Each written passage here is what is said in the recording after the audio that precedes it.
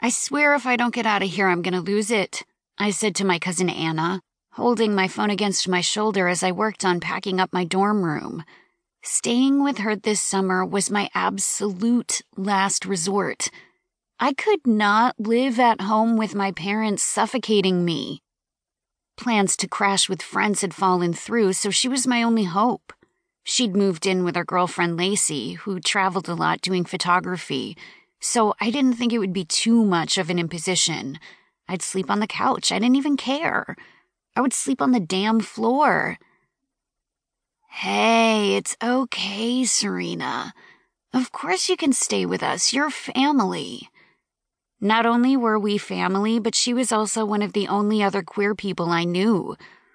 My parents didn't understand my demisexuality or my demi-romanticism or my bisexuality, and I was tired of trying to explain myself to them so they'd believe I didn't just make up words from reading too many Tumblr posts.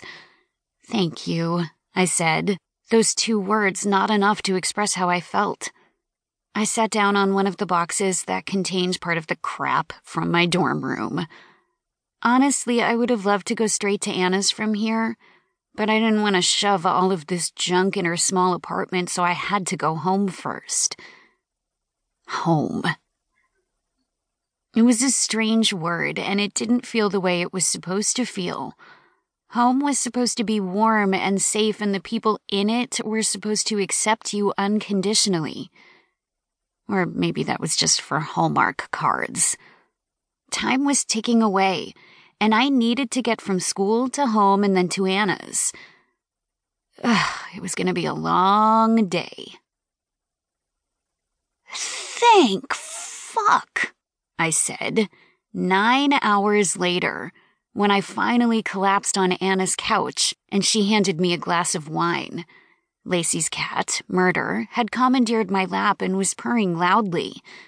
"You doing okay?" she asked, and I stuck my hand out and waved it side to side before going back to petting Murder. "Things go okay with your parents?" I rolled my eyes.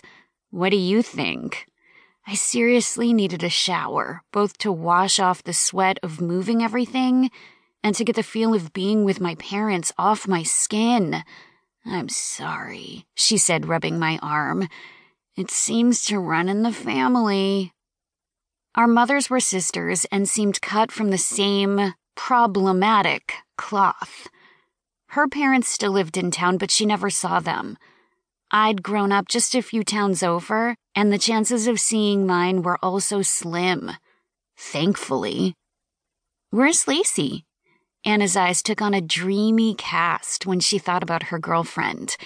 They'd met by chance and had been serious right from the beginning. I was expecting a ring sometime soon. "She's off in Vermont this week. She's got to take work when she can get it, and having her gone a lot is hard." She sipped her wine and sighed. I hadn't dated anyone in a while. Actually, the last person I dated was Fiona, my BFF from high school.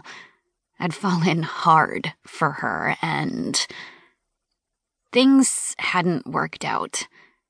I still stalked her on social media every now and then. She was off at school in New York. I tried not to think about her too much.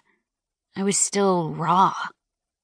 "Are you sure she's okay with me being here?" I asked. The apartment wasn't huge, but it had a second bedroom that Lacey used as her in-home photography studio, and that was where I'd be sleeping. I was a little nervous about messing anything up or tripping on some of the equipment when I went to the bathroom in the middle of the night, but Anna had assured me that I could make myself at home on the spare bed that Lacey sometimes used for her boudoir photos. "Of course. It'll be fun to have a roommate for a little while.